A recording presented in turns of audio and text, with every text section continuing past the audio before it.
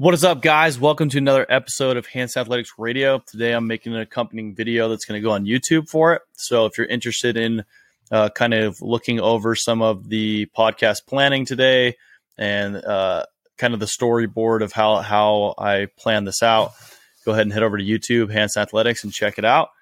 I appreciate you guys taking the time to listen. So today, we're going to be talking about motivating clients, answering that question that people ask of, can you motivate clients and help coaches and other individuals, potentially parents, begin to get a bigger picture on how they can work with their kids, motivate their kids, and create a broader perspective with them. So I think one of the most important things to kick it off for motivating clients is really understanding their why, asking questions, listening well, and making sure to leave those questions open-ended. So that's a big thing we do immediately when athletes come to the gym is you need to ask questions that are open-ended and get to know them in that first assessment, that first session. And that's sometimes where coaches leave it at, and that's where that's a big mistake. So part of the process is going to be asking those questions daily. So really being on top of consistently asking the kids, asking your athletes, asking your spouse, open-ended questions daily to figure out where they're at and understand them better. And as you kind of get deeper into understanding them, you can use that groundwork to, create that relationship. You can use that info to lead interactions in the future. And today we'll kind of stick just to the mindset of workouts and in the gym because that's where my specialty's at. But just know that this applies across many different modalities and domains.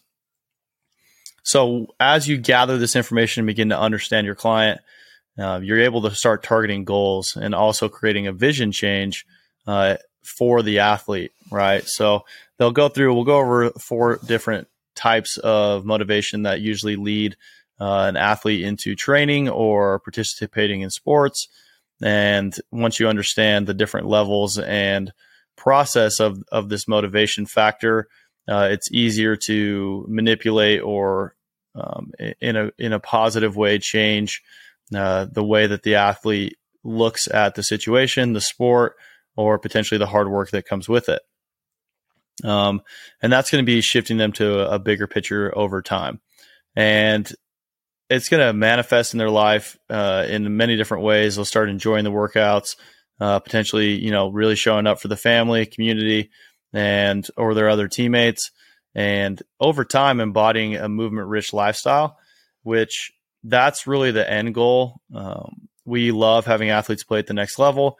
But if we can create athletes that are able to stay healthy, stay motivated, and take care of themselves throughout their life, that's a bigger value add to us than potentially just having them play at the next level. So giving them the tools and the motivation / discipline that they need to take care of themselves for the rest of their life. So let's kind of jump into typical motivation styles or factors that we see as athletes come into the gym. This is going to be an important aspect to understand as you start coaching people or are working with people. So first and foremost, find out why they're in their gym, why they're playing the sport. Ask them in person, not over text. Talk to your kids about this and take note of body language as well during this time because it's not always going to be easy for a kid to tell the truth, and you'll usually be able to see if they are telling the truth or if they potentially are just telling or saying something that they have heard before.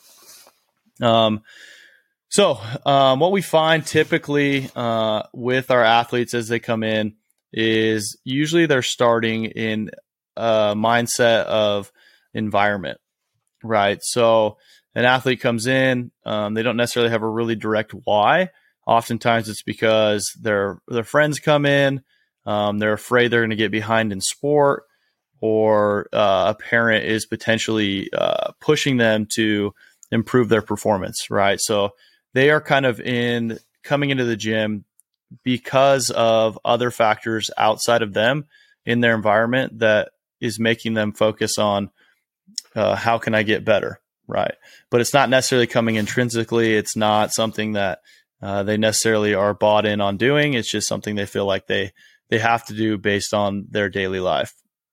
So with this type of client that comes in at this level, I'd say a majority of youth clients that come in do this. Many of them are probably playing sports as well because their peers are doing it or because their parents, sign them up for it. So the goal with this athlete in our facility is to start to get them towards the results oriented. So that's the next step in the process. It's not the final step, but it's the next step. And you will have some older kids that come in with that. For example, I just had an assessment today. This guy's already a great football player. He's a junior, and now he is focused on results. He knows he needs to get faster and is willing to do what he needs to do to get there, right? So it's on his own choice, but he's looking for a specific result. The problem with this type of mindset, that's going to be your most common mindset you see with adults, right? Like around New Year's, around this time, people pick these specific goals that they want to get to, usually pertaining to weight loss, and they say, I want to lose 20 pounds. Okay. Or they have something very, very specific that they're training for. Now, again, the problem when we come back to that is once they hit that goal, if they're still in that mindset, they either, kind of spiral out of control. They have their goal down. They lose some motivation, some discipline.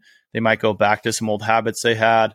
And they are potentially going to lose that progress and not really be able to buy into it for long term, because once they hit that goal, that kind of becomes the end of that, right? Second aspect about that is they might have picked a goal that really is too aggressive. So maybe they've seen, social media where somebody's able to, or claims that they've lost 100 pounds in this amount of time, or they've increased their speed in this amount of time in 2 weeks, and they can potentially lose their motivation and head of steam because they're concerned that that's too high of a goal in the back of their head, and now they fall off and never really reach where they need to get. So that, again, this is still an very not ideal. Sorry, it took me a second to process. Not an ideal mindset to be in, again, because as you hit those goals, unless you have a new one planned, or you're able to find other things you want to focus on within that, which I would say is not very common. People fall off quickly. So as a coach, it's my responsibility to start to move them into that next stage, and that's going to be the process. So getting the athletes, getting your clients to fall in love with the process. And you've probably heard this before on motivational podcasts, on different audio clips on social media, but that is becoming where you move out of a results based and you get more involved with enjoying and feeling like you can take that goal and really dive into the daily work, the different factors of discipline that come into that. This is typically when somebody comes in and says, I work out 3 days a week, or I follow a specific training program, and they are relying on kind of that process to stay motivated and have found some things to hold on to. Now, this isn't a bad place to be. This is where I've seen a lot of people kind of stay. And it's typically founded on the fact that they just enjoy doing it. So if you can get them to this point, it's usually a little bit more sticky and you can see more progress over time. A good example of this would be like, I go to the gym because I enjoy the community, or I enjoy the different types of movements we do and the workout styles. That's going to be that stage. So I enjoy going to football because I get to spend time with my friends. There's something outside of just the daily work that's usually a driver. And it's very common to be, again, in this area most of the time. So it's typically former athletes, people that have a background in maybe running 5Ks or anything like that, where they've picked goals, they've done them, they've fallen in love with the process, and they're continuing to consistently just follow that process, and it's more long term.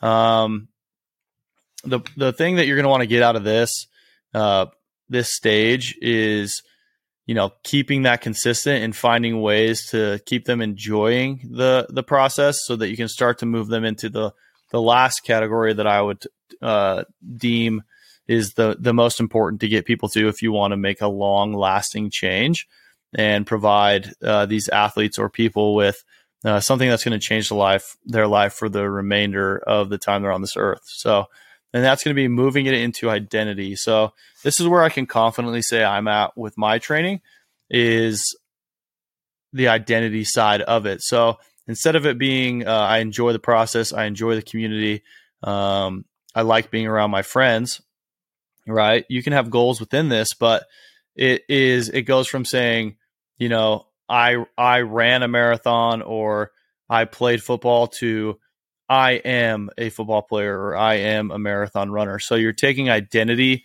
within whatever you're doing or trying to obtain. And this is the most powerful because it's going to be where you're going to find the most discipline. So even when motivation's not there, if you become part of that process, or you embrace the lifestyle of being strong, staying capable, it's going to just become who you are. And it's something that is non-negotiable.